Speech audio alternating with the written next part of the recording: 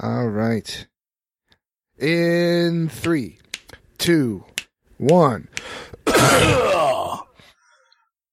Shit, my mind just went blank. What happened? My mind just went blank. I was like, oh, I'll say something like, oh, fuck. Kiki Tauntaun, episode 6. Oh, okay, let's try this again. All right, you primitive screwheads, listen up. This is my Kinky Tauntaun.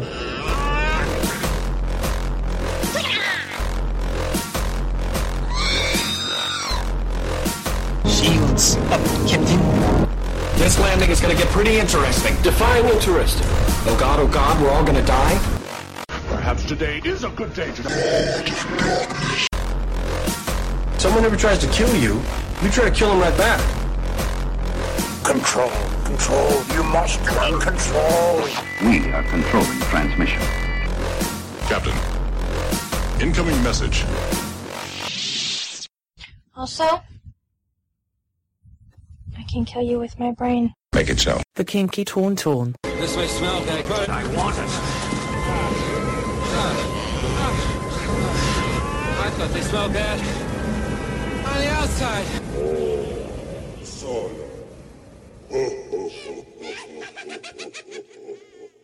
It's the Kinky Tauntaun, episode 6. Oh, yeah. All right, Jeffrey, what do we got on the docket today there, Big Daddy? Well, oh yeah, there's bad news. Man, is there some bad news or what? What the fuck? In a reverse installment of Fuck Cancer, Alan Rickman and David Bowie both succumbed to cancer last week. Both of them were 69 years old. Day ruined. Yeah, man. I mean, one of those in particular actually hit me pretty hard. We'll talk about that in a little while. However, what else do we have going on? I mean, are we going to talk about some Alan Rickman memories here? Well, we were watching Die Hard on Christmas. Was it Christmas at my Day, house? yeah. Right. And what did you say? It's not Christmas until? It's not Christmas until Hans Gruber is slow-mo screaming at you as he falls from the Nakatomi Plaza. Oh man, he was in a lot of good movies. He was in some of my absolute favorite movies. I mean, Die Hard is probably my number one, if not, maybe number 2 favorite Christmas movie, obviously, since we were watching it on Christmas Day. And I absolutely love the movie. It came out about 10 years ago. Love Actually, a little over 10 years ago. And of course, he's most known these days for being, Professor Severus Snape in the Harry Potter films. But I still think, no matter what you think of the actual rest of the movie, he was the best Sheriff of Nottingham. Oh, damn right. That's right. I agree. That's one of those movies where, I can't really condone anything Kevin Costner, but I tolerate Prince of Thieves. And, it was Alan Rickman, Sheriff of Nottingham, that completely made that movie. Oh yeah. I mean, he was the main character as far as a lot of people were concerned. Absolutely. Without a doubt. So, yeah, man. Then of course you have, some people, tweeting their remembrances and memories of Alan Rickman. And, of course, some of the Harry Potter cast came out and talked about what a great guy he was. But I thought it was very touching that J.K. Rowling, somebody actually asked her, she seems fairly responsive on Twitter if you were to ask her something regarding the books. But somebody had asked her about, she, in some of the former, interviews with Alan Rickman, he was at first hesitant to take the job to be Snape, and Joe Rowling was like, you know what? He wouldn't say it was a secret what she said to him, but she just promised him that there was more than meets the eye when it came to that character, but he would never reveal what exactly she said. So somebody finally asked her this past week what she told him, and in this Twitter reply, she said she told him what lies beyond the always, which of course, if you think back to, the last book and the last film is when Dumbledore asks about Lily Potter, and Dumbledore's like, still after all this time, and he summons the Doe Patronus, and he says always. So I thought that was a very, very touchy-feely moment there for me. Yeah. One thing, how are they going to do the sequel to Galaxy Quest now? I think they'll figure it out. I mean, if there were going to be one, I mean, I don't think there is, but there should be. There should be. Oh yeah. I also, I liked him in Quigley Down Under. I don't think I've actually ever seen that one. Really? No. He plays like a huge asshole, kind of a almost slave master type thing. Oh, of course. You know what? He's in Dogma too. I forgot about that. He's one of the angels in Dogma. Yeah. He's one of the best parts in that movie. I love his part. Yeah. Of course, he's the melancholy robot Marvin in Hitchhiker's Guide to the Galaxy. Which even just doing the voice work, that was perfect. Yes. Oh, yes. Doesn't he get his throat cut in Sweeney Todd? I actually haven't seen that one either. I've seen it once, but I'm pretty sure he gets his throat cut. I mean, most of the people that's do. Right. He was in Perfume as well. It's based on a Patrick Susskind novel. I really liked him in that. Actually, in fact, that was one of my favorite performances. Like, just straight out, hey, look, that guy's an actor. Like, that was actually one of my favorite. I haven't seen that one. Oh yeah, it's good. I haven't seen that one. I mean, he's not the main character by any stretch. He's just in a supporting role, but damn good movie, damn good acting in that particular movie. Anyway. Well, and because of, things like Harry Potter and, he will live forever in the memories of little children and big children like us everywhere. Absolutely. Sir, the possibility of successfully navigating an asteroid field is approximately 3,720 to 1. Never tell me the odds. And now, who should be the next Han Solo? Dun, dun, dun, dun, dun, dun, dun, dun. Okay, it wouldn't be the Kinky Tauntaun unless we talk some Star Wars stuff, right? Well, there are apparently some actors who have been shortlisted for the role. Variety reports that these actors include Miles Teller from Whiplash, Ansel Elgort from Fault in Our Stars, Dave Franco from Neighbors, Scott Eastwood from Suicide Squad, Jack Renner from Transformers 4, and Blake Jenner from Glee, Emery Cohen from Brooklyn, and Logan Lerman from Percy Jackson. All right, well, let's go ahead and get this out of the way. Fuck that list. It's... I was very open-minded to several of these. I can tell you right away that Ansel Elgort is not the right guy for the job. He doesn't sound, I don't see him having the physicality of Harrison Ford besides the voice, the demeanor, the swagger, nothing.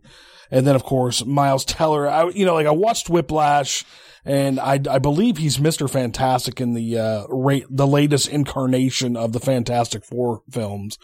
But he doesn't have it either. He definitely doesn't have the physicality. He doesn't look like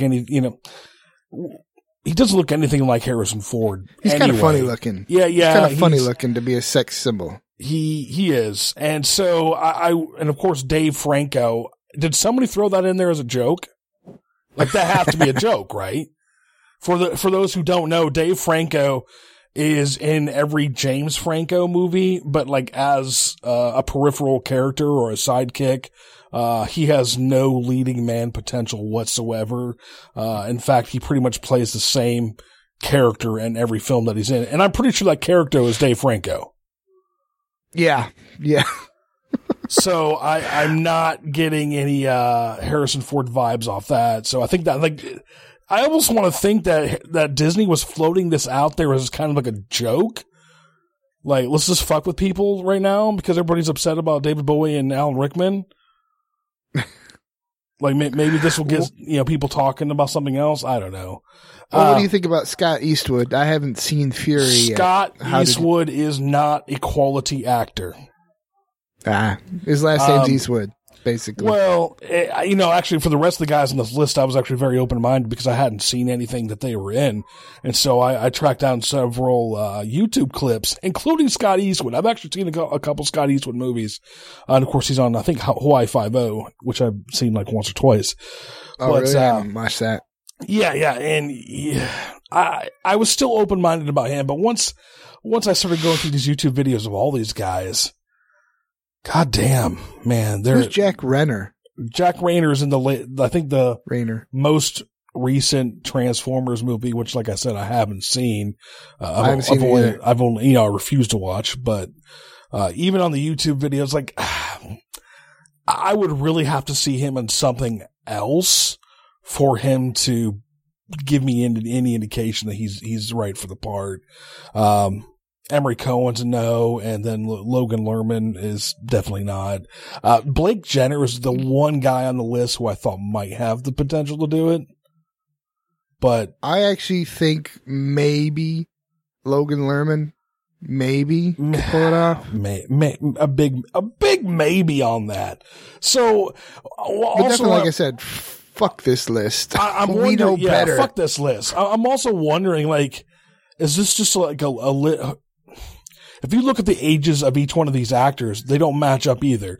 So that tells us the script isn't anywhere close to being written yet. And it almost makes me think there's not even a treatment for it yet, because at least a treatment would give us an idea of age for what this actor needs to be. But there's nothing, because you have like Dave Franco's like fucking 32, and then you have like Ansel Elgort. Yeah.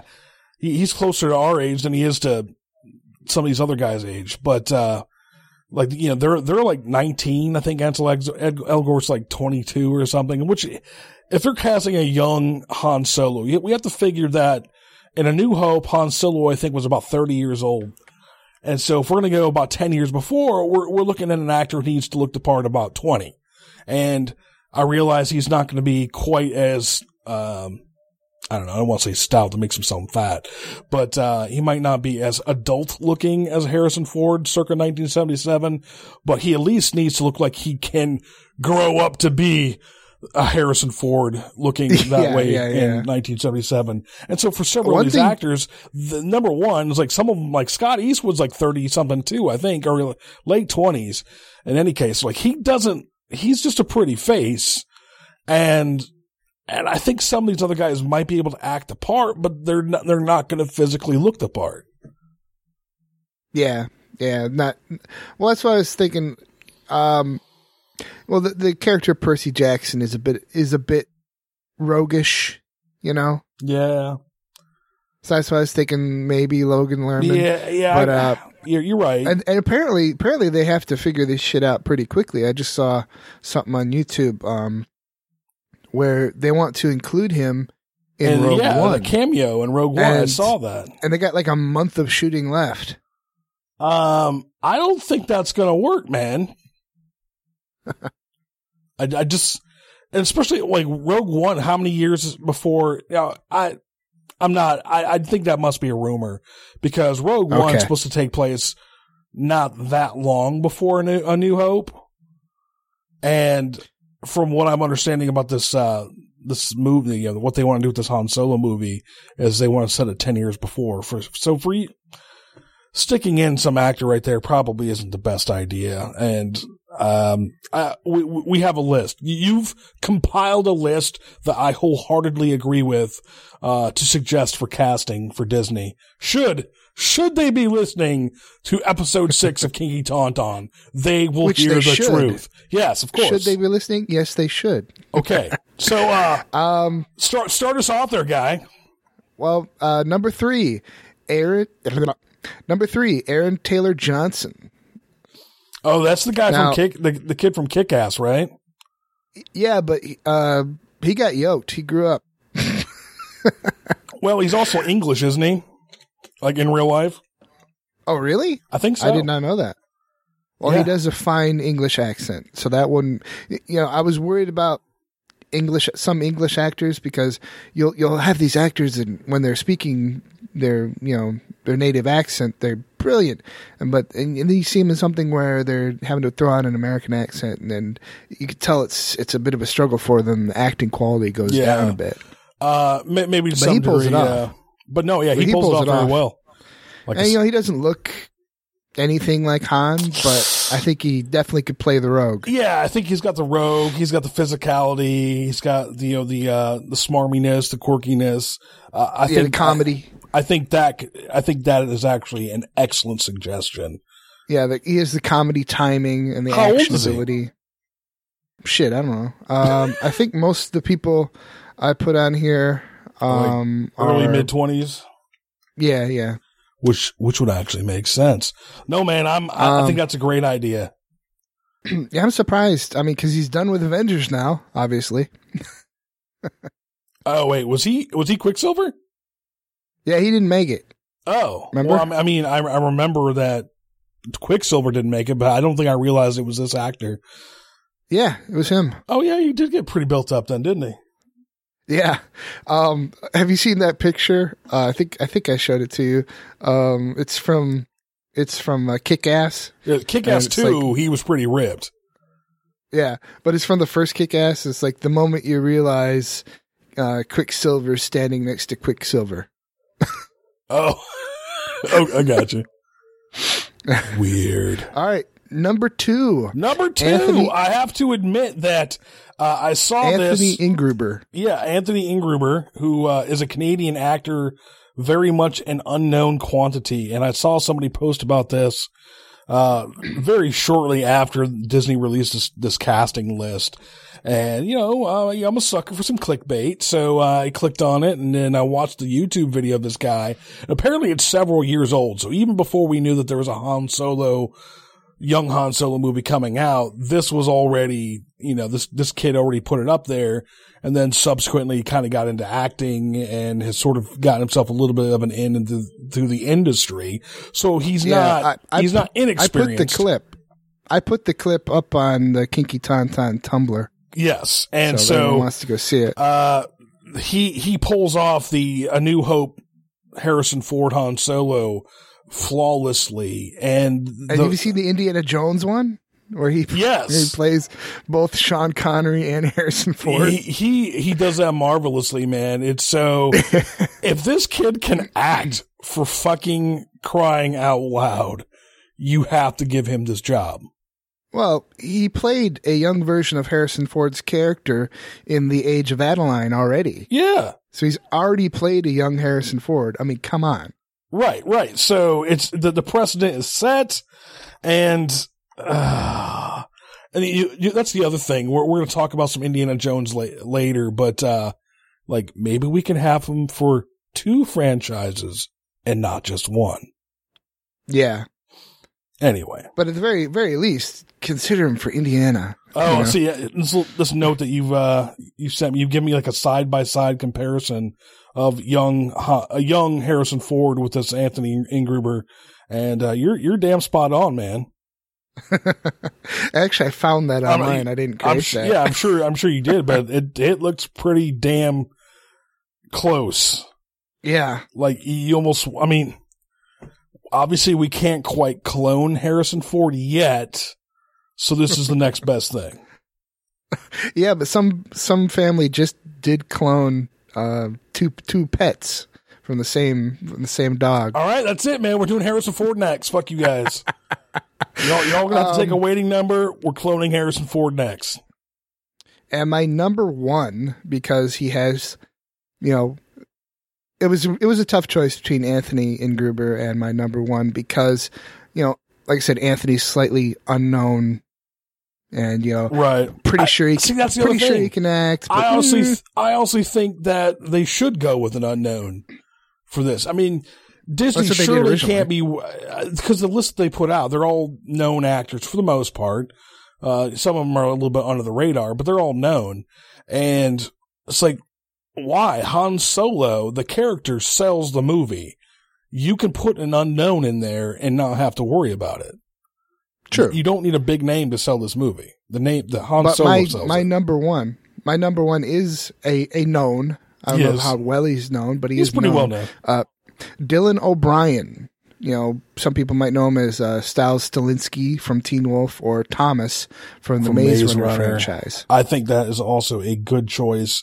And so if we were forced to go with a known quantity, I think you're right. You're spot on, dude. I actually like that choice a lot. I've seen all the ranges of emotion, from through his various characters. Yeah. I've seen all the ranges of emotion. He can pull it off. He's of all the people, I mean, on the list that Disney put out, like nobody has that impish rogue quality, but Dylan O'Brien does. Oh yeah. Like I could see him pulling off a Han Solo moment pretty well. Yeah, and he doesn't look anything like him, but like you said, some of the pictures, he does have that roguish quality about him. That's it. I mean, it's the charisma more than anything. Oh yeah. And he's probably the best actor on the whole series of Teen Wolf. I mean, he's definitely the funniest. Yeah. Although I'm not really, I've only watched the first 2 seasons. First, what? How many seasons? I think the first 2 seasons, maybe 3. First 2. Yeah. Well, in one of the seasons, he actually gets invaded by this evil spirit, and he plays a bad guy, and it's actually pretty creepy. Really? So. Really? Yeah. I might have to start watching that again. Is it on Netflix again yet? I don't know. I have to check. Okay. But anyways, as I was looking through all of these, I also found a picture that somebody put with Mark Hamill and Anton Yelchin right next to each other. Yeah. So if they ever wanted to do a movie with a younger Luke Skywalker movie, I feel you. Yes, I mean it's pretty damn spot on. Anton Yelchin's actually a great actor as well. Yes, and I was considering him for Han Solo, but no, I like my other choices better. Yeah, he's too gangly. Too little. Indeed. All right, man. Is there anything else we want to say about this Han Solo business? Do we have any? Well, like I said, I don't even think Disney knows what the hell the story is going to be. I think the one thing they've actually come out and said is it's not going to be an origin story. So we're not going to get like little kid Han, building his own version of C-3PO on some desert planet or anything. Is it going to be him at the Imperial Academy? See, that's what I'm hoping. I hope it's just like it's a Chewie and Han movie. Like this is how they meet kind of thing. But did they ever establish that as canon, or is it just in the the heretical books now that he went to the Acrylian Academy? I'm trying to think all the way back. I think it's in one of the novelizations of the books. Ah, okay. Where it's referred to that, like how they met. I want to say yeah, but I'm not 100% positive about that. That'd be interesting. Anyway. Him stealing the Millennium Falcon. Well, no, he's got to win it from Lando. Lando. That's true. So like, sorry. I could, that's what if it's just the intro of the movie is how he left the academy and rescued Chewie, and then they're striking out on their own, having a really rough time of things until they finally win the Millennium Falcon, and that's kind of like what the setup of this whole movie is how he gets the Falcon. All right. Because you could have like a young Lando. I think that would be cool. Yeah. Oh, geez, we have to discuss who's going to play young Lando at some point, right? That would be a tough one. Just as long as it's that not Michael B. Jordan. Is that the one from Fantastic Four now? Yes, he's the latest Human Torch, and he's in Creed. You know what? Actually, I'm going to take that back. He would actually be a good choice for it. Because he was good in Creed? Yeah. Yeah, I haven't seen that yet, but looks interesting. All right, I think that's about all we can say about it. All right. Han Solo done. On. And now it's time for Darwin Weeps, stories about dumb people that would make Darwin weep for the future of our species. You are so dumb. You are really dumb. For real. So dumb, so dumb, so dumb, so... Jeff, I realize you sent me your list ahead of time, but I have heard a lot of these stories recently. A lot. That's okay. Oh. Well, anyway. Well, our first story had to mention it because it's from Michigan, Bay City, Michigan. On the evening of Wednesday, December 30th, my birthday, a Bay City couple, the man's last name is Cornelius, and the woman's last name has not yet been released, but they went to a Walmart to get engaged. Ain't that just a thing? He bought her a ring for $29.62, then asked a customer service worker to read the proposal note over the public address system. Asking her to marry him, surveillance camera footage shows the event with Cornelius and the woman hugging and kissing as people stand around them and applaud. But the story doesn't end there. Oh my God. Then the couple went to Spencer's Gifts, where the deputies alleged that they stole a watch, an edible thong, a sex toy, panties, and sex candy valued at $80.93. So they celebrated their engagement by going to Spencer's and stealing these things. It gets better. I didn't even know that Spencer's had all that stuff. I mean, some of it, yeah. But you've never seen the edible thongs? Yeah, that's what I have seen, but I didn't know they had sex toys or something, right? Yeah, they are. The couple fled the store prior to deputies' arrival. Deputies found the woman walking between Bob Evans and Taco Bell, followed by... Because they're going for their engagement dinner at Taco Bell. She was being followed. Let's go celebrate at the Taco Bell! Oh, that's not good food for fucking... Ugh. No. No, it's not good food for anything. What are you talking about? Unless you want to shoot diarrhea at people.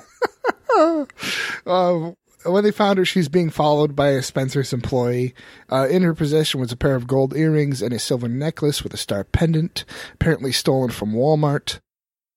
Oh my God. Deputies found Cornelius in the mall's food court, asleep at a table, in the process of trying to tie his shoes. He had his laces in his hands.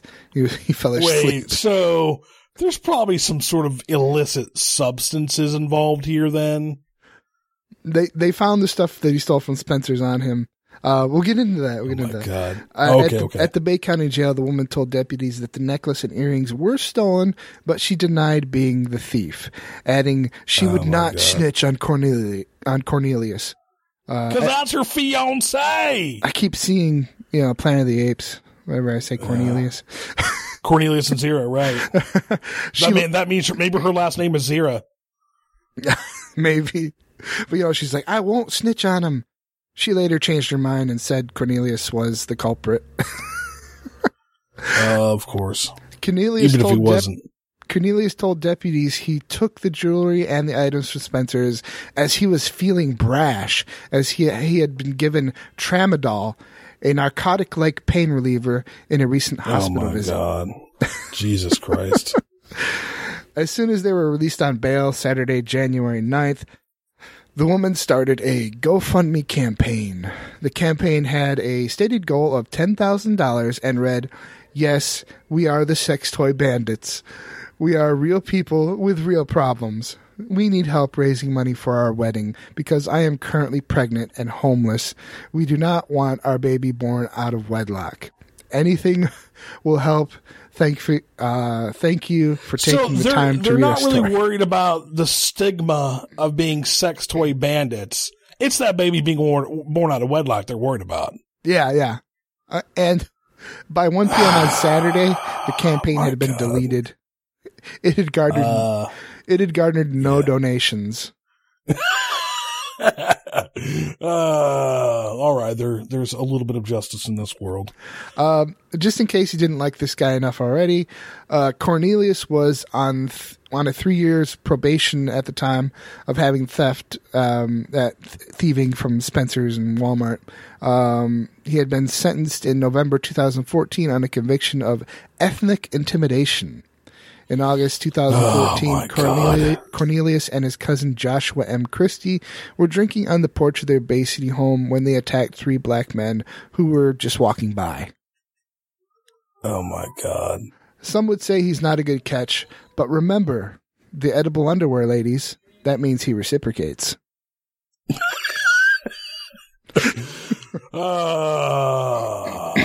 Well, I guess we all make poor choices from time to time. You are so dumb. You are really dumb. For real. So dumb, so dumb, so dumb, so. And our next story. Oh, what? There's more? Yes. And our next story. That was the gift I kept on giving. Planning for a cross-country march to restore America, which is related to the Oregon Nature Preserve standoff, appears to have hit a snag when one of its organizers shot the other co-founder Monday afternoon during a drunken argument over a gun. Wow, I did not hear about this, but I'm actually surprised by nothing that stems from this story. Like, I mean, surely you've heard about people sending them dildos. Yes. In the mail. Apparently, bag of edible dicks. Yeah, that too. And then somebody, I don't want to say it's the Uber founder. Wait for it. I think I know what you're going to talk about. Okay. That's later. Oh. Sheriff's deputies in Grayson County, Texas. It's like, of course, Texas. It's either Texas or Florida. Come on. Have not released details about the fatal shooting, but social media posts by right-wing, quote, patriots associated with militants occupying an Oregon Nature Preserve identified the victim and shooter as the organizers of the Paul Revere 2016 Final March to Restore America. Just a question. Why would any armed militant group go around naming anything with the word final attached to it? Because it's the final countdown. I was thinking more of the Final Solution. No, I'm with you there. Yeah. Didn't someone learn them their history? Apparently not. Yeah, unless you're a bunch of KKK neo-Nazis. I guess I answered my own question. Yes, you did, sir. Yes, you did. Bill Williamson, another right-wing patriot associated with the Oregon militants, said in a Facebook post that Smith shot Carter in a drunken dispute over a gun. So that's why we know about it, since they haven't been released yet. God. Williamson, an organizer of the failed 2 million bikers to DC rally, said he had been communicating with Carter through Facebook messages just minutes before his friend attacked Smith. He said Carter was intoxicated and pulled Smith's gun from his holster, but Smith drew a spare gun and shot his friend. Yeah, and shot his friend in the head. Maybe thought he was going to be a zombie. I think the most interesting man in the world would say, "I don't always carry a firearm, but when I do, oh my God, Cooncat, shut the fuck up!" Could you hear that? No, I didn't. Let me try that again. I don't always carry a firearm, but when I do, I CCW. It makes it harder for people to just grab my gun. And I won't scare people when I'm out and about fencing or skydiving or having my nails done.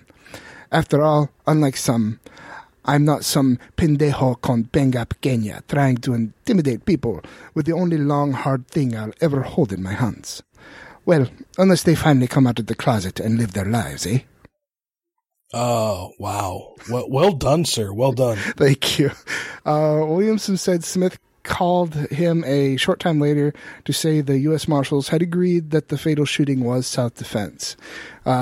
Texas law does prohibit licensed gun owners from carrying firearms while intoxicated. Excellent idea, regardless of whether the weapon is holstered or concealed. You think? Let me tell you a little more about these, quote, responsible gun owners. Cotter and Smith had been organizing the march which they hoped would remove President Barack Obama and congressional leaders from office ahead of November's elections. So that was their goal. Because that always works. Armed uprisings always work. It is being planned as a march caravan starting from multiple points on the West Coast and advancing across America, gathering steam and troops, which its final destination, Washington, D.C., and final aim at removing the corrupt leadership that has taken over our beloved country and ousted her God and Constitution, Smith wrote later in a Facebook post. Oh, my God. Smith, yeah, because... I don't even know how to respond to this. Well, why have elections when you can have firearms? And marches. And armed militias choosing government and Smith who lives and who dies. Yeah, Smith has not been charged in Carter's slaying, but it's not clear whether he intends to continue organizing the event without his friend. Aw, tear. Oh, my God. Wow. You definitely got some winners there, Jeff. You got some winners.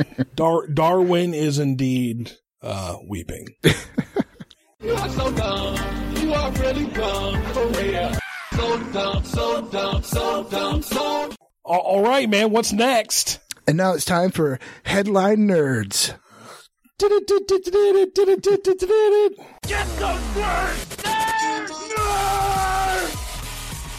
Indiana Jones 5. Spielberg reveals who should play the iconic role. Indiana Jones has been in the rumor mill for months when it comes to another installment to the franchise, but it was only recently that Disney CEO Robert Iger confirmed the existence of a new Indiana Jones movie. Are you excited, or are you worried a Crystal Skull thing again? Okay. I don't think we're going to have another issue like that because I think Spielberg realizes how he fucked up in Crystal Skull. I think he's had a bit of a reckoning where he... You mean Shia LaBeouf? Shia LaBeouf? Well, that too. He re-released E.T. for like the 30th anniversary special or whatever the hell it was. And there's a part in the movie where he removes shotguns from some FBI agent's hands and put walkie-talkies there instead. Oh, jeez. And in an interview, he's like, you know what? I screwed up. It was not that long after Crystal Skull came out. So it leads me to believe that, in this interview he was saying like, I basically messed with people's memories and that was the wrong thing to do. I should stay true to what that movie was. And I think some of the blowback he got for Kingdom of the Crystal Skull was, the same kind of thing. Like people had their memories messed with, like the South Park episode. It was like watching Indy get raped by George and Steve over and over again. So I think, I hope he's learned his lesson. Even his reticence to move in a different direction, which I guess you're about to talk about, I think indicates that he wants to keep things as true as possible. I mean, he messed up a movie with John Hurt. That's hard to do. That's true. Let's not talk about it. In an interview with Bloomberg, Iger talked about different Disney films, and he confirmed that Indiana Jones will be coming. And so is Winter, adding that there will be more great stories to tell. So stories, so plural. Okay, here's the thing, though. I don't have as much of a beef with recasting this role just because we've had this role recasted a few times before, all right? We had Indiana Jones Last Crusade. We had River Phoenix playing young Indiana Jones. Then a few years after that, George Lucas had this bright idea to make a young Indiana Jones Chronicles. And so Indiana Jones was some like little shit, you know, traveling around meeting famous people. Which I actually liked those. A lot of people didn't. I thought it was interesting. I did not like the little shit ones. I found the child actor to be just obnoxious. Yeah, but the Sean Patrick Flannery ones were much better. Yeah, especially the ones, you know, World War I. Those were really good. Yeah, there were several good ones of those. Although honestly, there's like nowhere near as good as what the movies should be, for a variety of reasons. But anyway, I'm open to this movie being recasted, but keep on going with your article. Iger did not give away more than that. There was no mention of a release date or who would get to play the iconic role. But according to a report from Screen Daily, Steven Spielberg, who directed all 4 films of the franchise, intends to make a 5th movie, and he sees nobody else who can play the role better than Harrison Ford. Why not, man? Well, I think we can get at least one more out of him. Maybe. But try to think of Harrison Ford now doing the truck scene fight from Raiders of the Lost Ark. We don't need that now, man. We have good writing to make up for stunts that was and shit. Awesome. That was awesome. The number of times I would be, you know, my parents caught me clutching to the front of our Blazer, pretending to be Indiana Jones when I was a kid. Oh my God. You know, that's the other thing. Honestly, if you're going to have a stunt double do some of that shit, it would be very plausible, just because him having drunk from the water, from the Holy Grail at the end of Last Crusade, it almost makes you feel like he's not only going to live a longer life, but he's going to be more vital as well. But the power of the Grail can't pass the seal. But maybe it does something. So I'm saying maybe it does something. That's all I got. Well, I think this would be a perfect, you know, time for Anthony Ingruber, though. I'm with you. But Guardians of the Galaxy Chris Pratt has been rumored to replace Ford. No. But the director, it's not that I dislike Chris Pratt. It's just, if they're going to reboot it, just like it needs to go back further in time. Yeah, younger. I mean, Chris Pratt is exactly our age, so I mean, come on, man. Let's go at least 10 years younger. Now the director praised Pratt's performance in Jurassic World, but is firmly crushing the rumors that Chris Pratt will play Indiana Jones. He's like, nah, probably a good thing. Nah. It's certainly not my intention to ever have another actor step into his shoes in the way there have been many actors who played, you know, Spider-Man or Batman. He told the magazine. He also added that there will only be one man to play as Indy, and that would be Ford. So, but there's something else we need to consider, though, is that Steven Spielberg doesn't have a say in it anymore when it comes down to it. It's Disney. I mean, it's a Lucasfilm property, which is now owned by Disney. So, if Spielberg weren't going to do it, they might just say, hey, buddy, fuck off. We don't want Crystal Skull anyway. So, you know, whatever. Well, if it's an action movie by Disney, the next Indiana Jones might be Johnny Depp. Oh, shut the fuck up. He's not that much younger than Harrison Ford. I know, I'm just fucking with you. Oh my God. According to Youth Health magazine, Ford may still play as Indy in the next film, but he could serve as a mentor or teacher, and the adventures will be continued by a new guy. Shia LaBeouf. No. Okay. Shia LaBeouf is out. There would be universal backlash, but so we have Indiana Jones. Maybe we have like Michigan Smith. Come on, right? Michigan Macintosh. That's too much. Too wordy. Too much of a mouthful. Let me see. Ford has become the face of Indiana Jones since the first appearance in the movie back in 1981 with Raiders of the Lost Ark, which still awesome, holds up. Still remains to be seen if he will really be back to reprise his role. How old is Harrison Ford? Oh my God, that now? movie's 35 years old this year. Wow. How old is Harrison Ford now? Oh shit! You know, I looked this up the other day. I think he's like 68. 68. Okay, so he's not in his 70s yet. So, well, but look what happened with Rickman and Bowie. Yeah, true.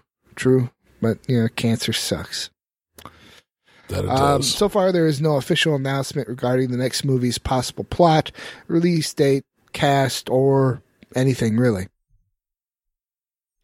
And now, Supreme Leader Snoke trolls Christian Collins show. And Harrison, you write and say, you want to say, first of all, God bless and thank you for your program. It's a great comfort. And you say, I feel the holy force of the Lord be with so many this morning. There's been an awakening. Have you felt it? As many will be tuning for the first time, just flicking through the channels and finding themselves at Revelation TV. Revelation TV. Revelation TV. I find your faith disturbing. Jeff, did you put that together? Yes, I did. Oh, okay. I was just going by what your faith. We find your faith disturbing. I'm like, Jeff had to do that, right? But for those who who didn't realize, that was actually a real thing, minus the voice from Andy Serkis, right? Yes. Well, the reason I put that I find your faith disturbing at the end is because it was, what was the name of the TV show? Oh, it's some English thing. Revelations TV. Oh, gotcha. All these people who just can't wait for the world to end and for most of us to die. I find that disturbing. It is disturbing. So that's why I put that little I find your faith disturbing in at the end. Yeah, I got you. All right. Directors tease the number of Avengers in the Infinity Wars. Captain America Civil War stars Chris Evans, Jeremy Renner, Anthony Mackie, Frank Grillo, and the original Agent Carter herself, Haley Atwell, attended the Wizard World Comic-Con New Orleans over the weekend. During the event, Civil War directors Anthony and Joe Russo spoke during a question and answer session where they tease a bit of information about the next Marvel project they're working on, the two-part Avengers Infinity War. It began with Anthony accidentally referring to Haley Atwell's character as Sharon Carter, who was actually played by Emily Van Camp instead of Peggy Carter, to which his brother and co-director Joe corrected the slip and offered an interesting explanation as to why it's easy to mix up characters' names. He said, "We have so many characters we're dealing with. We're breaking ground on Avengers Infinity War. We have a board with 67 characters on it. You have to forgive them." 67. But, I don't know if I borrowed them from you. It's a good possibility I borrowed from you, but the Infinity War comics, they had a lot of superheroes kind of just go up as fodder. Exactly. You have to expect a whole lot of it. By the way, I looked it up while you were speaking. Harrison Ford turned 74 this year. Ooh, that's getting into dangerous territory for men. He is an old fucker. Especially men who fly and crash all the time. and he's like, but that's the thing. Like maybe there's something to that, the Holy Grail water, man. Cause he just fucking got up. He's like, yeah, I'm all right. Just crashing airplanes, just walking out of it like ain't no thing. Oh, he's like crashed like 3 or 4 times now. I don't know, but the most recent one was when he crashed into the golf course when one of his collector planes or something malfunctioned. He's crashed the fucking thing on the golf course, walked away. Anyway, sorry. All right, so we're back to the Infinity War. So there is an indication there are 67 characters, and so I was actually thinking about this the other day, and of course we have sort of like the Avengers A team from the first two movies, plus the ones they added. And then, of course, are the Avengers that they sort of added at the end of Age of Ultron. And that would probably leave us with probably like maybe 16 or 18 total characters. The Avengers B team is like the Earth's mightiest heroes? No, they'd have to be the Earth's mightier heroes. They don't get the superlative, damn it. Because they're not as kick-ass as the A team, except for maybe Vision.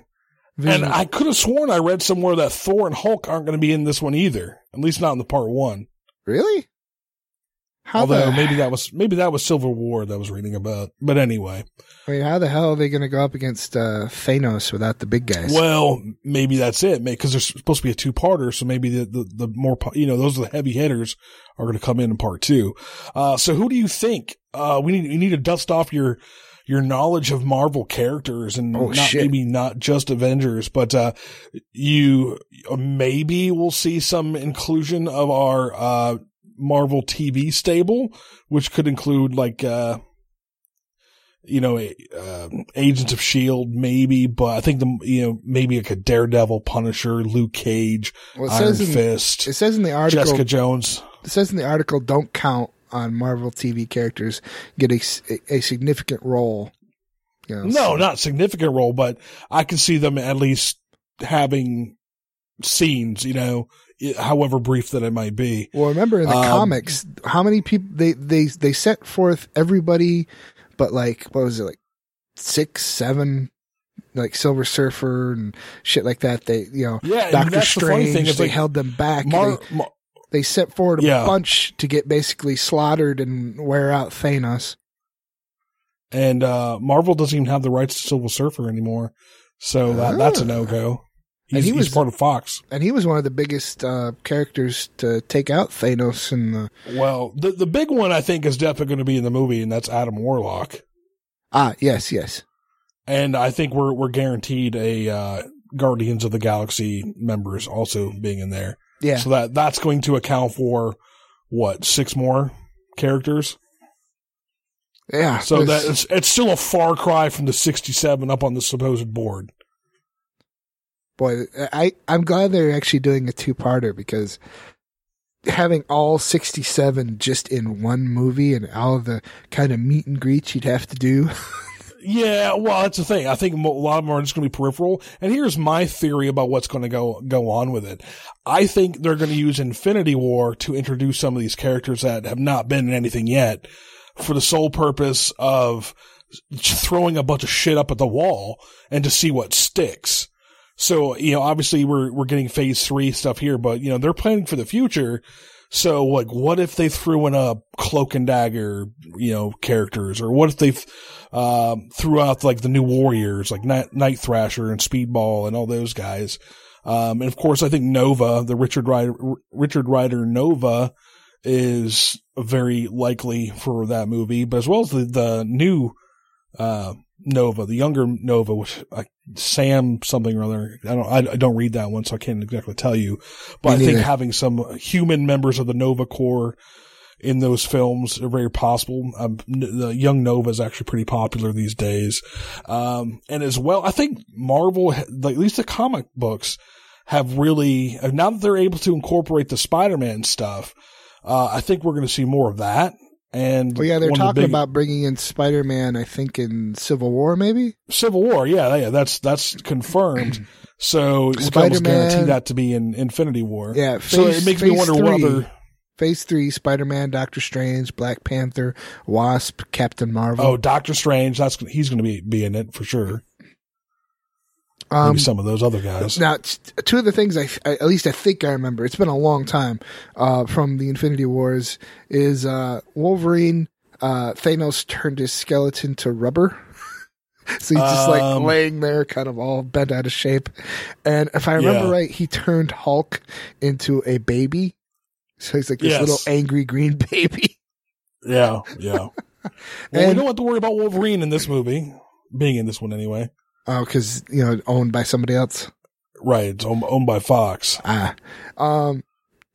See, and if I remember right, when the Infinity Wars when he basically announced his presence on Earth, didn't he like take like instantly like 1/3 of the Earth's population just disappeared as a tribute? I don't remember the Infinity War as well as I remember the Infinity Gauntlet series. And the Infinity War series, I remember everybody had a doppelganger, like an evil doppelganger with a mustache and a goatee. No, it was not the Star Trek version. But you had like evil Spider-Man and evil Captain America and all that shit. So I don't know how much that's going to be part of that storyline, and I'm hoping not a lot, because I didn't really like that aspect of it. It's completely unnecessary. But hey, I mean, maybe they can find a way to make it work. But of course, as far as other characters that I'd like to see, I mean, the big one coming out right now is like Gwen Stacy from an alternate universe.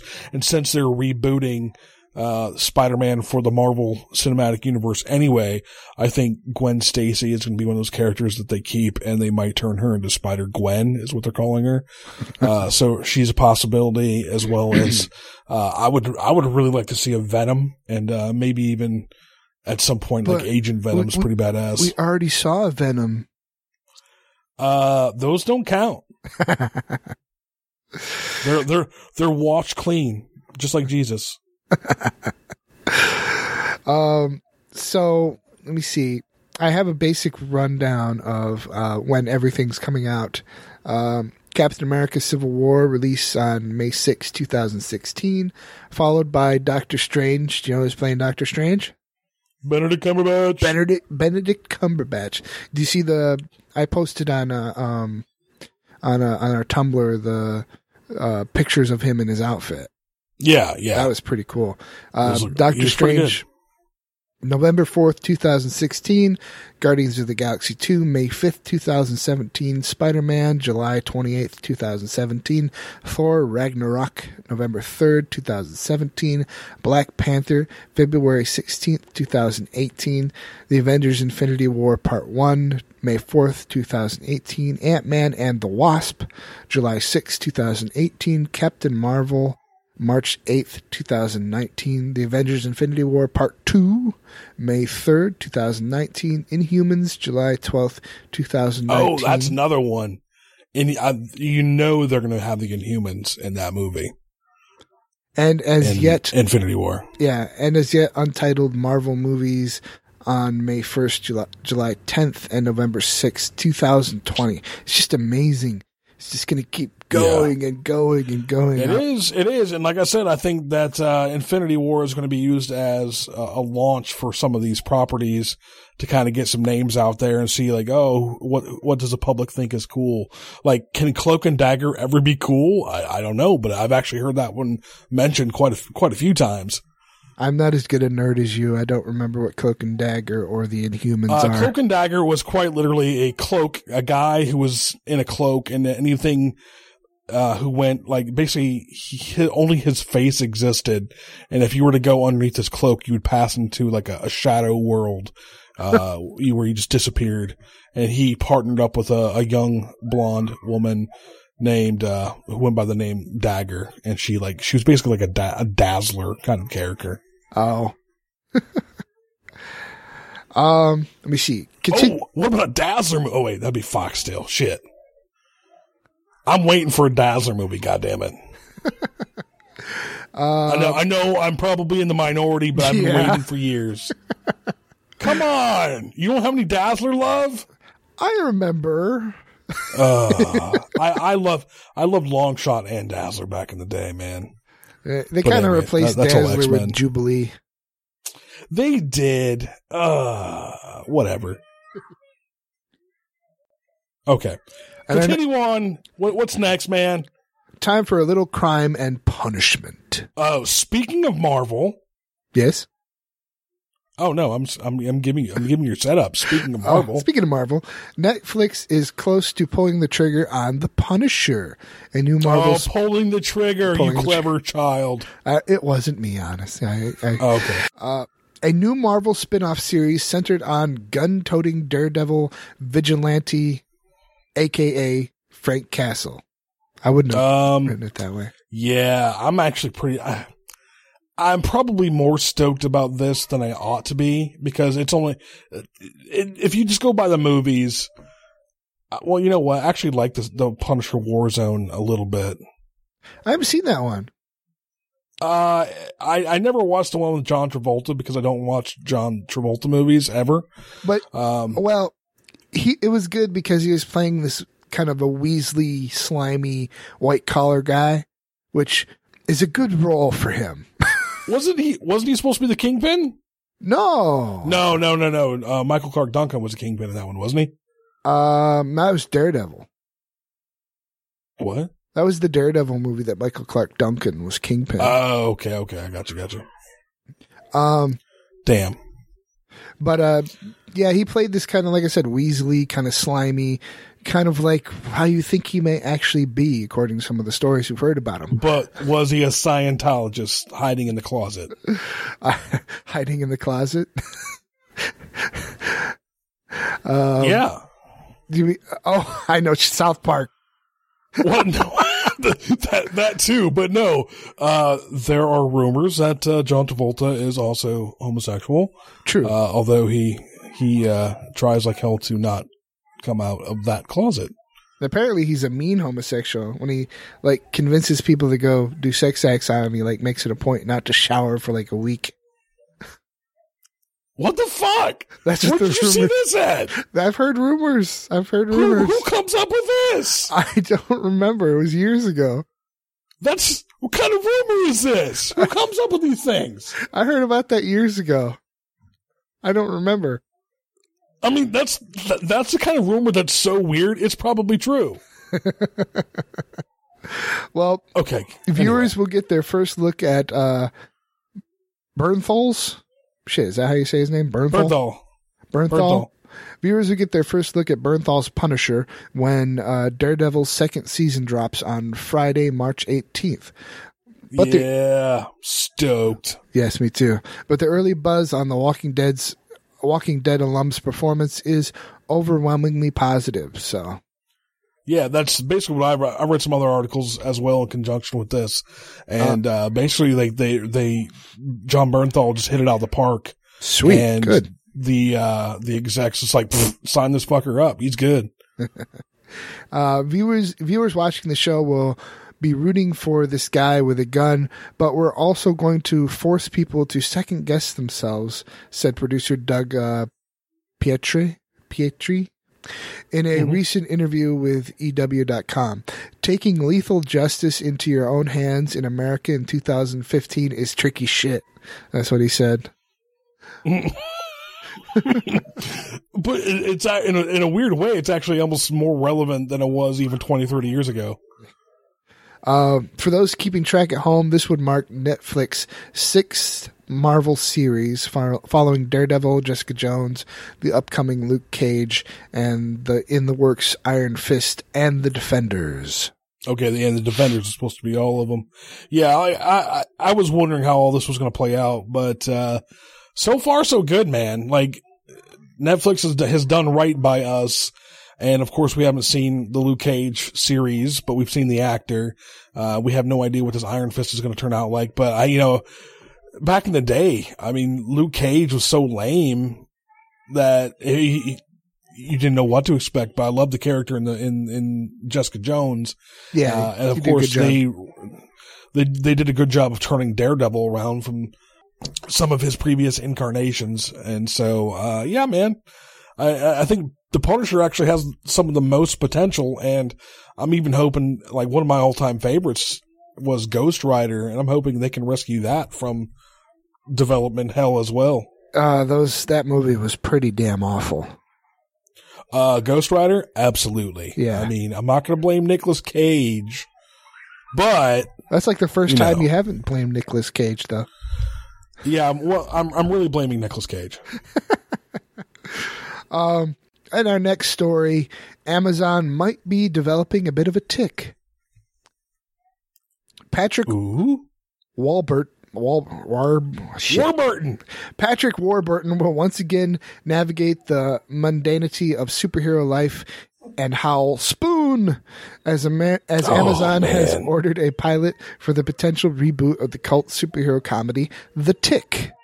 All right, this is kind of old news, but not really. Like, it just came out about a month ago, and we just haven't talked about it. Well, I hadn't but heard it bears about it. talking about, goddammit, because that show was fucking hilarious. I actually never watched it. I didn't. Oh my god! I'm sorry. I mean, it's only like it's only lasted for one season. It was so bizarre, especially since it came out in like the early 90s. It was so far ahead of its time. But now it's the perfect time. People would have so much more appreciation for The Tick now than they ever used to. I know there was a cartoon. I just didn't realize there was a live the cartoon action. was pretty damn good too. Tick creator Ben Undlin will return as writer and producer, though no word yet on whether Warburton, whose other credits include Family Guy, Ventura Brothers, and Rules of Engagement, and Ted, they forgot about Ted, will be joined by fellow cast members David Burke, Liz Vassy, and Nestor Carbonell. I have trouble with names. Better known respectively as Arthur, Captain Liberty, and Batmanuel. Batmanuel, yes. Classic stuff, man. Have you seen Absolutely. Ted too? Yeah. That was funny as hell. It was amusing. I thought that could possibly be better than the first one. Especially the part with Warburton and Michael Dorn.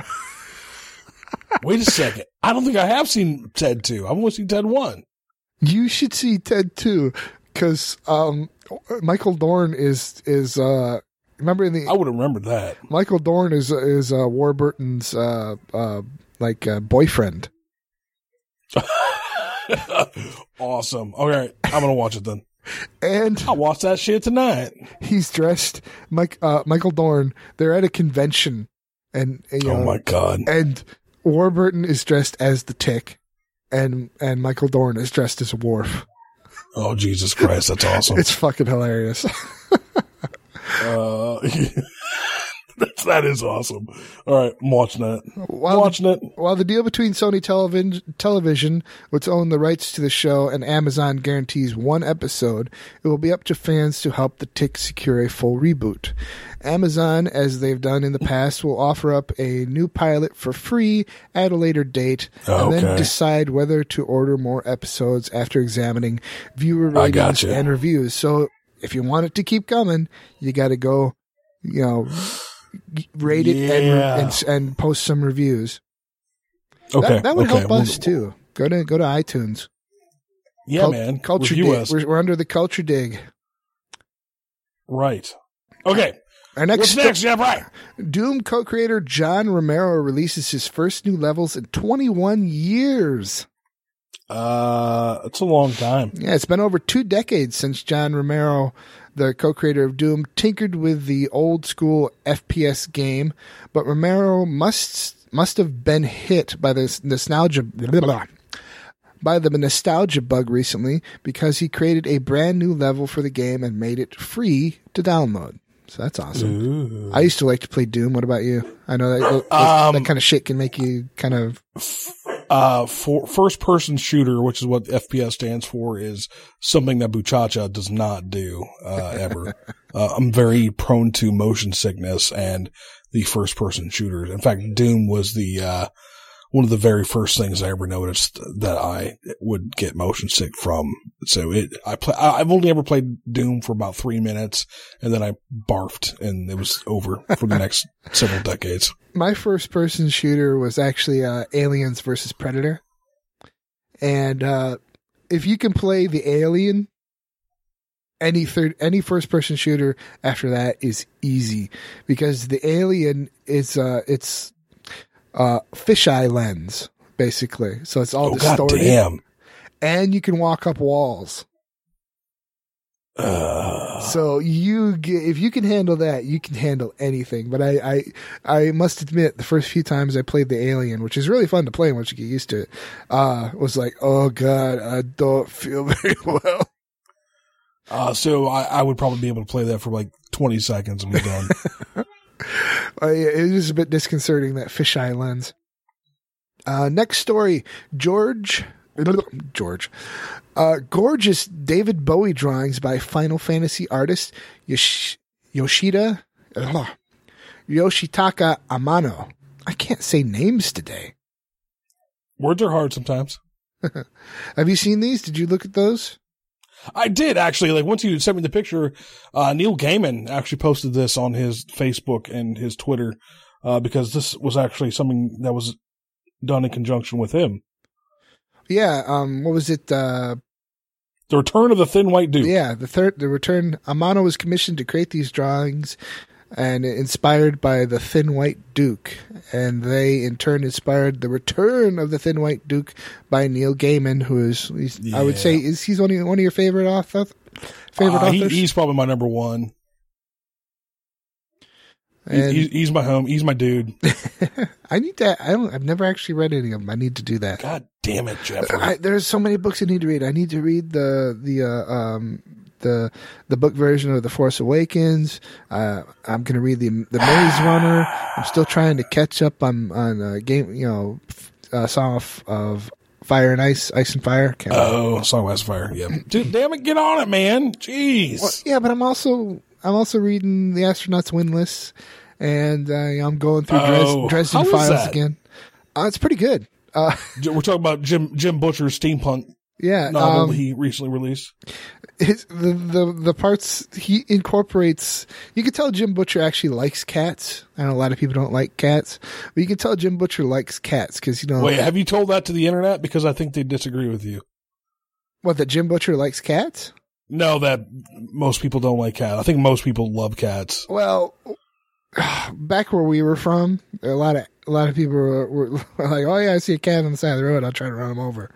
Oh yeah, if you're looking for your cat, look under my tires. Yeah, a lot of rednecky type people where we grew up that would shoot at cats and try to run them over, and it really pissed me off when I was younger and living there.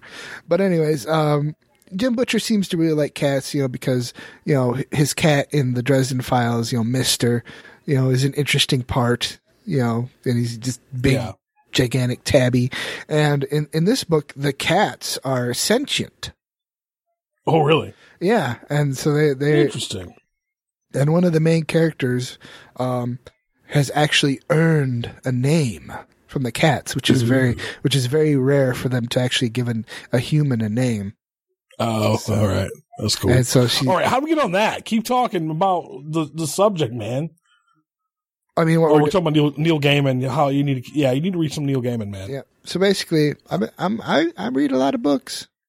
I know, but a good place to start would be like Stardust. Well, because I like that movie a lot. I like that movie. Yeah, I know. That's what I'm saying. It's a good place for you to start would be Stardust because you've seen the movie and like it. Yeah. But he also does a great one called Neverwhere. And actually, they just redid this as a BBC radio production, and it might be worth listening to that. Yeah, check that out. Because he had actually written Neverwhere to be TV series first, and it was later adapted into the novel. Cool. But it's damn good. Neverwhere was the first Neil Gaiman book that I ever read.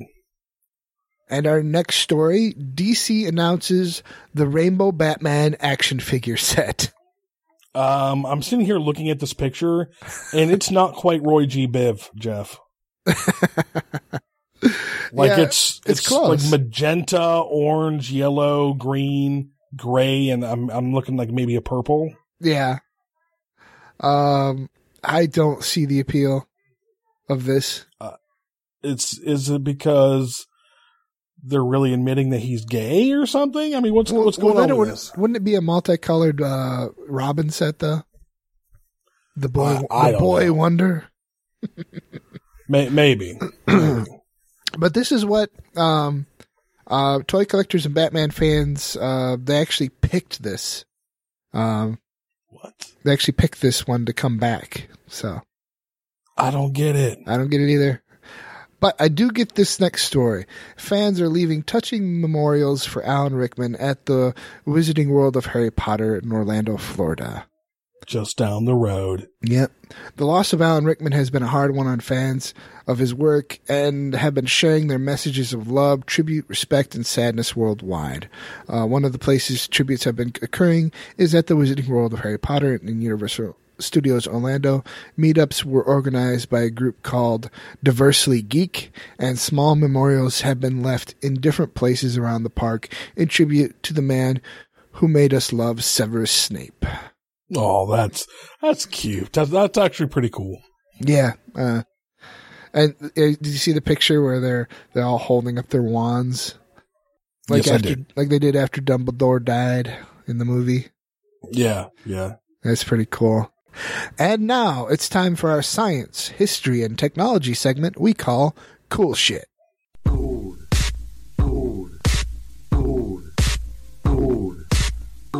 shit.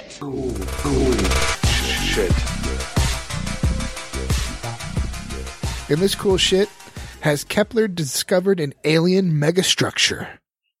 Dun, dun, dun. And I know you wanted to talk about this, so that's why I made sure to include it. There's actually some new news regarding this, which is why. Really?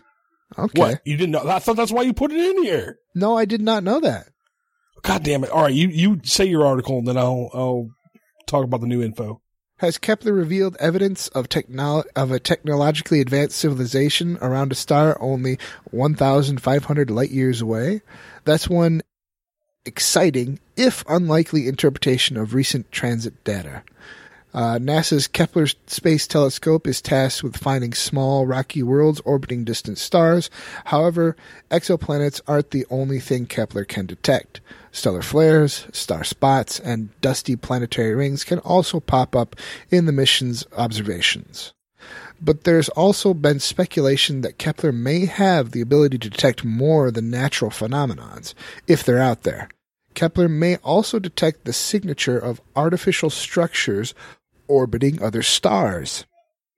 Imagine an advanced civilization that's well up on the Kardashev scale. I can get Kardashev. I can say that one just right off the bat. But that's because I've heard of the Kardashev scale before. Is that what it is? Yeah. So, imagine an advanced civilization that's well up on the Kardashev scale. Look what you did! Hubris! And has the ability to harness energy directly from its star. This hypothetical alien civilization may want to construct vast megastructures like supersized solar arrays in orbit around their host star that could be so big that they blot out a sizable fraction of the starlight as they pass in front. Like in the novel Ringworld. You ever heard of that? I have, Larry Niven. I've read the first one. Is it good? Yeah, I liked it. I'll add that to the list.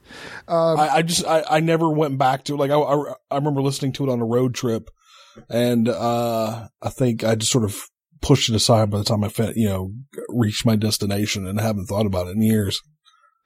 But it's probably worth revisiting. But I want to get into Terry Pratchett's stuff. Oh yeah. When Kepler detects an exoplanet, it does so by sensing the very slight dip in starlight from a given star. The premise is simple. An exoplanet orbits in front of the star, known as a transit. Kepler detects a slight dimming of starlight and creates a light curve, basically a graph charting the dip in starlight over time. Right. Much information can be gleaned from this light curve, such as the physical size of the transiting exoplanet, but it also can deduce the exoplanet's shape. Normally, the shape of an exoplanet isn't particularly surprising because it's, planet-shaped. It's round. The physics of planetary formation dictate that a planetary body of a certain mass will be governed by hydrostatic equilibrium, but say if Kepler detects something that isn't round, that's when things can get a bit weird. For the most part, any dip in star brightness can be attributed to some kind of natural phenomenon, but what if all possibilities are accounted for and only one scenario is left? What if the scenario is the object appears to be artificial? In other words, what if it's alien? Okay, so that's where I'm going to jump in here. So, of course, when this news first broke, I think back in October, there were many people who, of the scientific community who rightly poo-pooed and naysayed. I mean, I think coming out right away and saying, "Oh my God, it's a fucking Dyson sphere." I mean, that's probably a little much right off the bat. And of course, a lot of these naysayers almost immediately gravitated towards one explanation. And that explanation was comets. Yep. Now, according to an article that was released just yesterday, at least the article that I'm looking at right now, and this of course is in reference, it's KIC or KIC 8462852. Mm-hmm. I'm just going to read off this article just in the same way you have. Yes. Since the occasional 20% drop in light can't be explained by normal means, like a passing planet, one theory has been proposed involves its periodic obstructions from a group of comets. Another includes heavy construction activity by extraterrestrials who may be building what have been called alien megastructures. Now, Louisiana State University's Bradley Schaefer has determined the star has dimmed by about a fifth in the period between 1890 and 1989 based on an examination of archived photographic plates at Harvard College Observatory.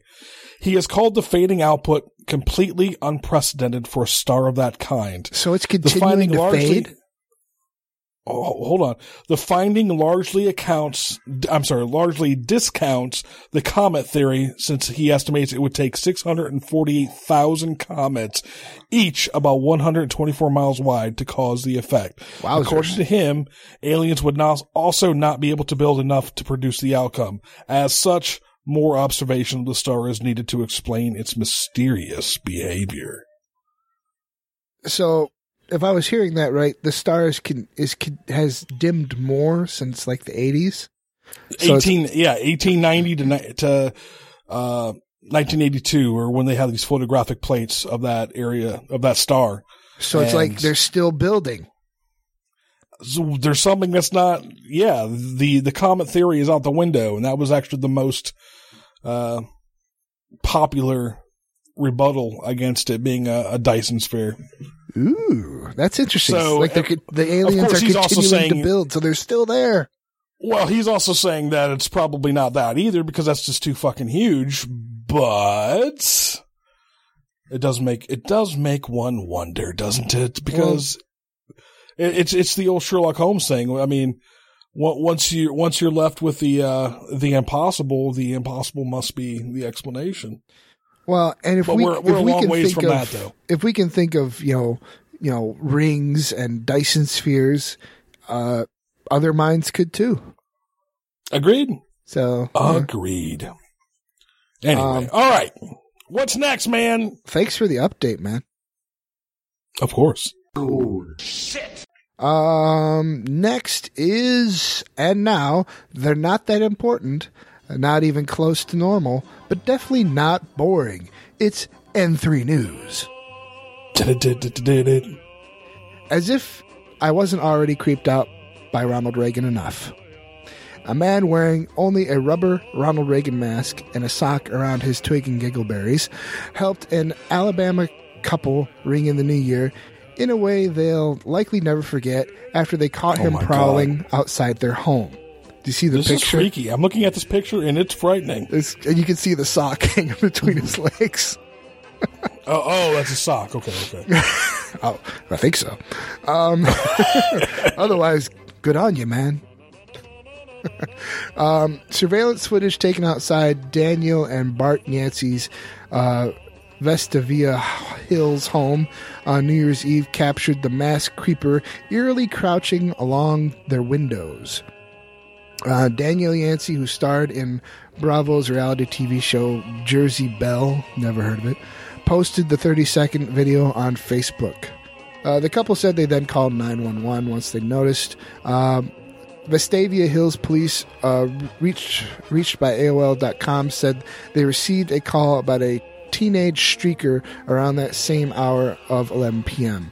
Yancey said she laughed about the incident now, but cautions that it could have easily turned out dangerous. She expressed thanks that her husband saw. The guy's naked. What's he gonna do? It's not like it's not like he's packing a 9mm in a scrotum. He keistered his gun. Oh yeah, keistered it, right? It's like, hold on, let me shoot this out, and then I can shoot you. I don't think so. Wait, oh my God, this is going to be the next Purge movie, isn't it? I was thinking it's going to be streakers keistering guns and then killing people. I thought more of the next It Follows. Ooh, oh, that just got creepy, Jeff. Come on, Ronald Reagan. It's going to be Ronald Reagan, isn't it? Naked Ronald Reagan crawling God. after you. She expressed thanks for her husband who saw him and scared him away. Yancey told AOL.com, "I don't think he had a gun on him, but he could have potentially hurt us, or we could have hurt him. Even if it was a prank, it could have been very scary and dangerous. It could have gotten very dangerous and scary quickly. Something could have happened. Very serious." Well, what's wrong with this guy? I watched the video, and I didn't see a gun when I watched it, but one could say that his piece was holstered. After all, it dipped below 40 degrees in Vestavia Hills that night. Jesus Christ! Well, at least he had a sock on. At least he had a sock on that thing, right? Yeah. Whew, that'd be cold. Yeah. And our next story: Cards Against Humanity co-founder mails Oregon militia 55 gallons of lube. Oh, here it is. This is what I was trying to think of. Yes, exactly. $1,200 can pay for a lot of things. A month's rent, new cell phones for the kids, round-trip tickets to India, or, if you're Max Temkin, 55 gallons of lube. On Wednesday evening, the co-founder of the popular adult card game Cards Against Humanity tweeted an Amazon receipt for his gift to Amon Bundy's Oregon militia. So is he trying to get in the whole, like, people have been posting homoerotic fan fiction of this stuff? I heard about that too. That's so awesome. He's like, here's the lube. Let's get the show on the road. Well, they might be getting lonely. I reckon. They got to cuddle up. They turned off the power. They got to cuddle up for warmth. I can't quit you. Create a little friction between the sheets, but not too much friction. That's what the lube's for. Okay. I think it was Darth Vader said in one of our Culture Dig episodes, careful of chafing. Yeah. Okay. Continuing on. And our last story, I don't think you're ready for this jelly. I don't think you're ready for this jelly. Fruitland, Florida resident Keith Davidson, 46, woke up on Sunday afternoon and just wanted to make himself a peanut butter and jelly sandwich, but he soon discovered he was out of jelly. He then decided to lash out at his wife. During the argument, the wife was about to leave to go buy some jelly when she accidentally knocked over a glass of milk. Davidson, believing that spilt milk should be cried over, pushed her to the floor and used her hair to mop up the milk. Jesus Christ.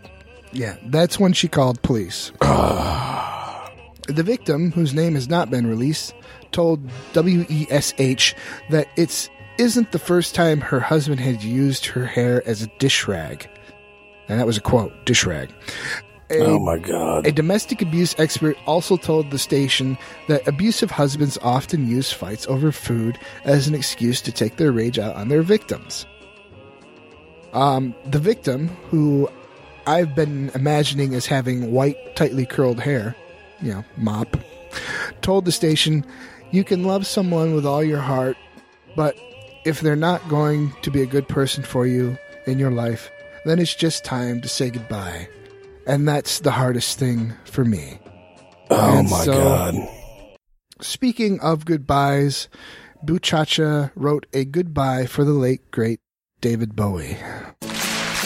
Okay, so this is something that it took me a while to come to terms with, because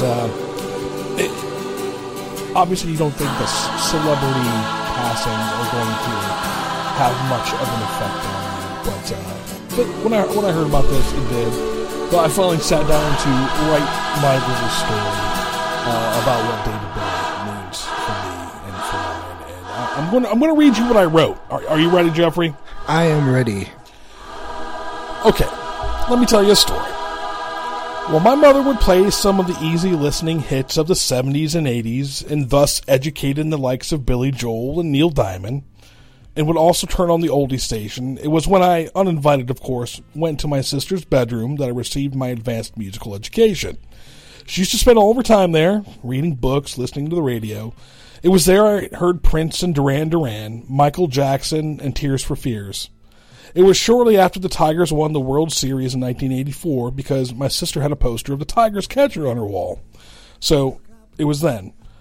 That room was a place of books and music, wonder, and the outside world. I remember even now quite vividly her playing patty cake with me, listening to Matthew Wilder's Break My Stride in the background. Though I don't recall exactly which time I had interloped, I remember hearing Bowie's Let's Dance during that time. It was not the kind of song that I latched onto, but I associate first hearing it to that bedroom on Storms Road. By 1986, I wasn't up for playing patty cake any longer. My parents had divorced the year before, and my world seemed entirely different. Someone had hit a reset button, yet the music remained.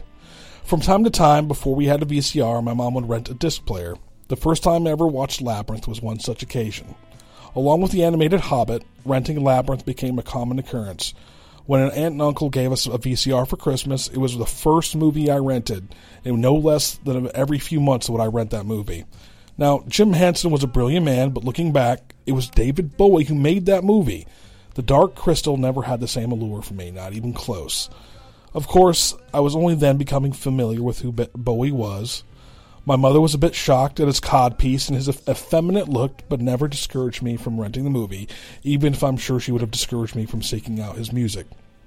Nevertheless, I would dance to Magic Dance, and even before I could have realized that I was secretly crushing on Jennifer Connelly, I felt the austere beauty of the song As the World Falls Down like no other song up until that point in my life. It took me until high school before I finally came to my own musically speaking. But Labyrinth was still a movie I rented from time to time. Though I was very much into Extreme and Dream Theater, I also came to adore the music of Stone Temple Pilots.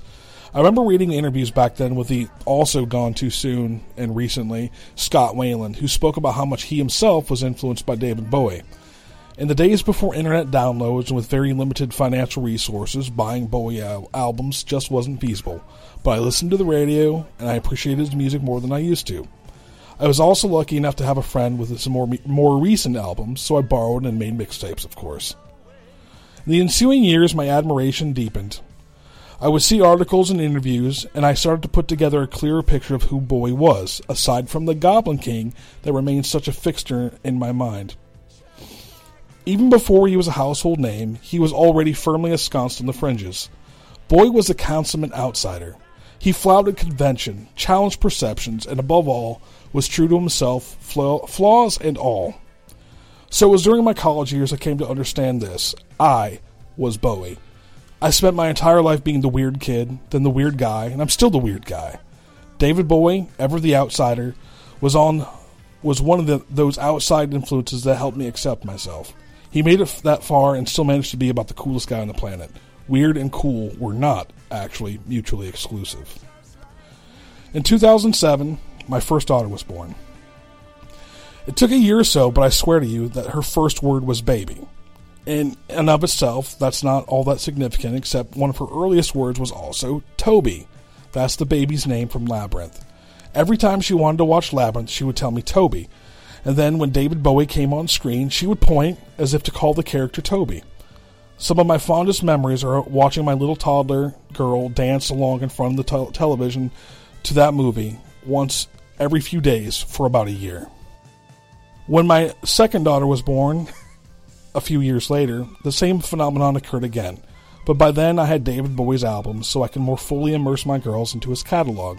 My younger daughter, by the age of 3, would often ask to listen to David Bowie while in the car. Along with Michael Jackson, they spent hours watching his music videos. About a year ago, when she was 4, she told me that her favorite people in this world were Chewbacca and David Bowie. 2015 was full of sharing his music with my girls, especially with my younger one. She would always ask me if he was a real person, and I would say yes, of course, and we would watch the video for Let's Dance. And my older daughter, she would ask me, oh, is he still alive? And I would say, yes, he's still alive. He lives in New York City. Maybe one day we can go see him. We would watch the video for Space Oddity. Even Chris Hadfield, the Canadian astronaut who recorded a cover of Space Oddity from the International Space Station. I had hopes that one day he would take up one last tour, and I would take my daughters to see him, and even long after I'm gone, David Bowie would be what they remember. Now, fast forward to recently. I recall posting on my Facebook about the video Black Star, which was released back in November. It was also about the same time where my younger daughter asked for a giant stuffed Chewbacca and a giant stuffed David Bowie to snuggle with for Christmas.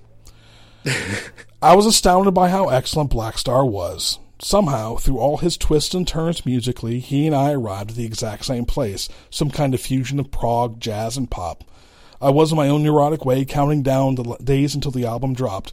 As soon as the video for Lazarus was released on this past Thursday, I watched it on my lunch break. Then, on Friday, I downloaded the album. Every song isn't as good as Black Star, but they're all good. I'd already played the Black Star video for my girls, and unlike, I'm sure, most children their age, they dug it. Through its dark illusions, its complexity, and at 9 minutes and some change, they were still listening.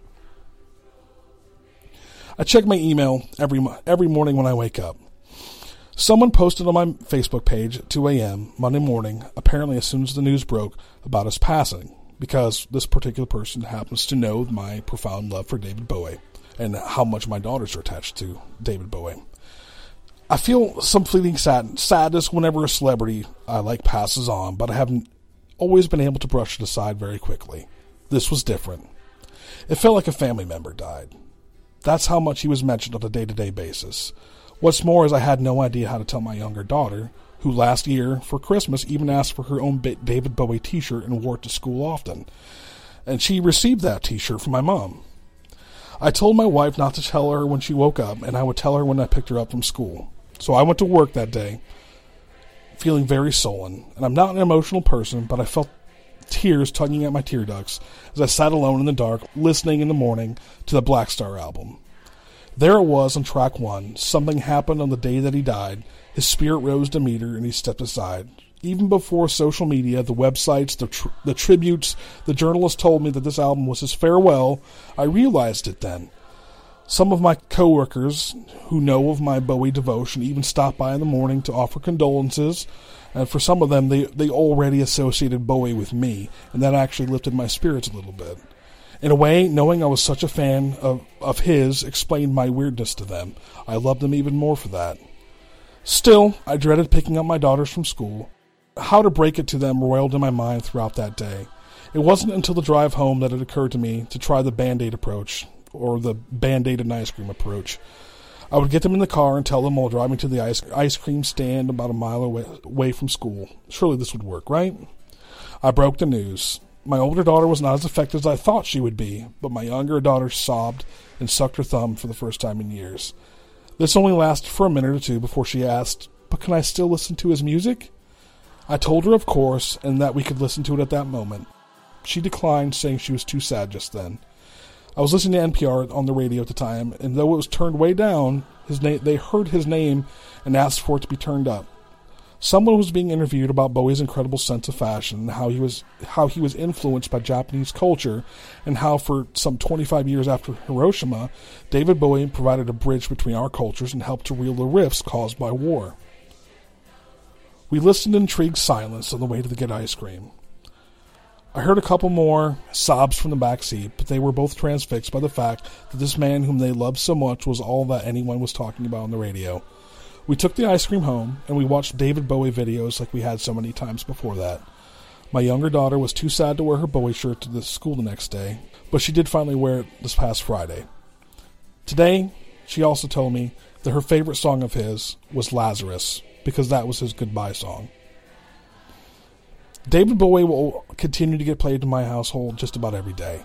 And as my daughters grow up, They know that Bowie is the patron saint of outsiders. They never have to fear being on the outside because that's what Bowie was, and he was amazing. Hopefully, in 90 years and some change, while they've happily lived a life on the fringes, they'll still be listening too.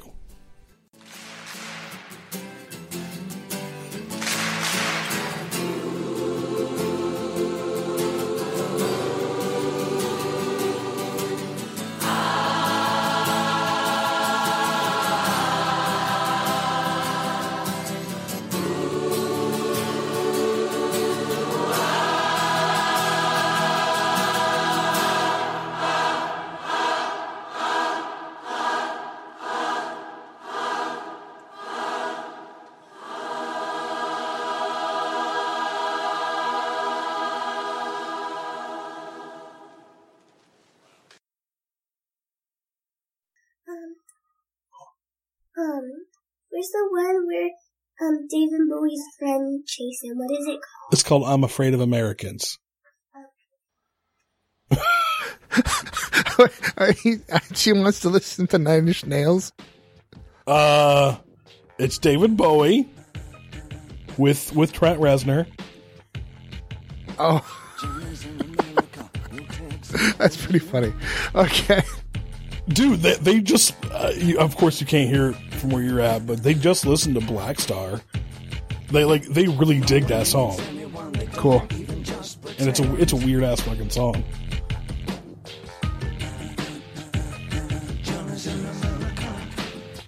I'm afraid of Americans. I'm afraid of the world. I'm afraid I can't help it. I'm afraid I can't. I'm afraid of Americans. I'm afraid of the world. I'm afraid I can't help it. I'm afraid I can't. I'm afraid of Americans.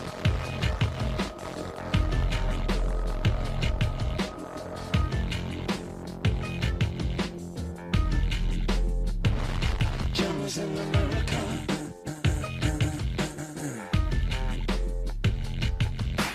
Johnny wants a brain. Johnny wants to suck on the coke. Johnny wants a woman. Johnny wants to think of a joke.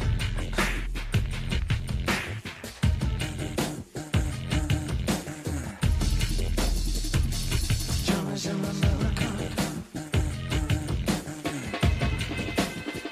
I'm afraid of Americans. I'm afraid of the world. I'm afraid I can't help it. I'm afraid I can't. I'm afraid of Americans. I'm afraid of the world. I'm afraid I can't help it. I'm afraid I can't. I'm afraid of Americans.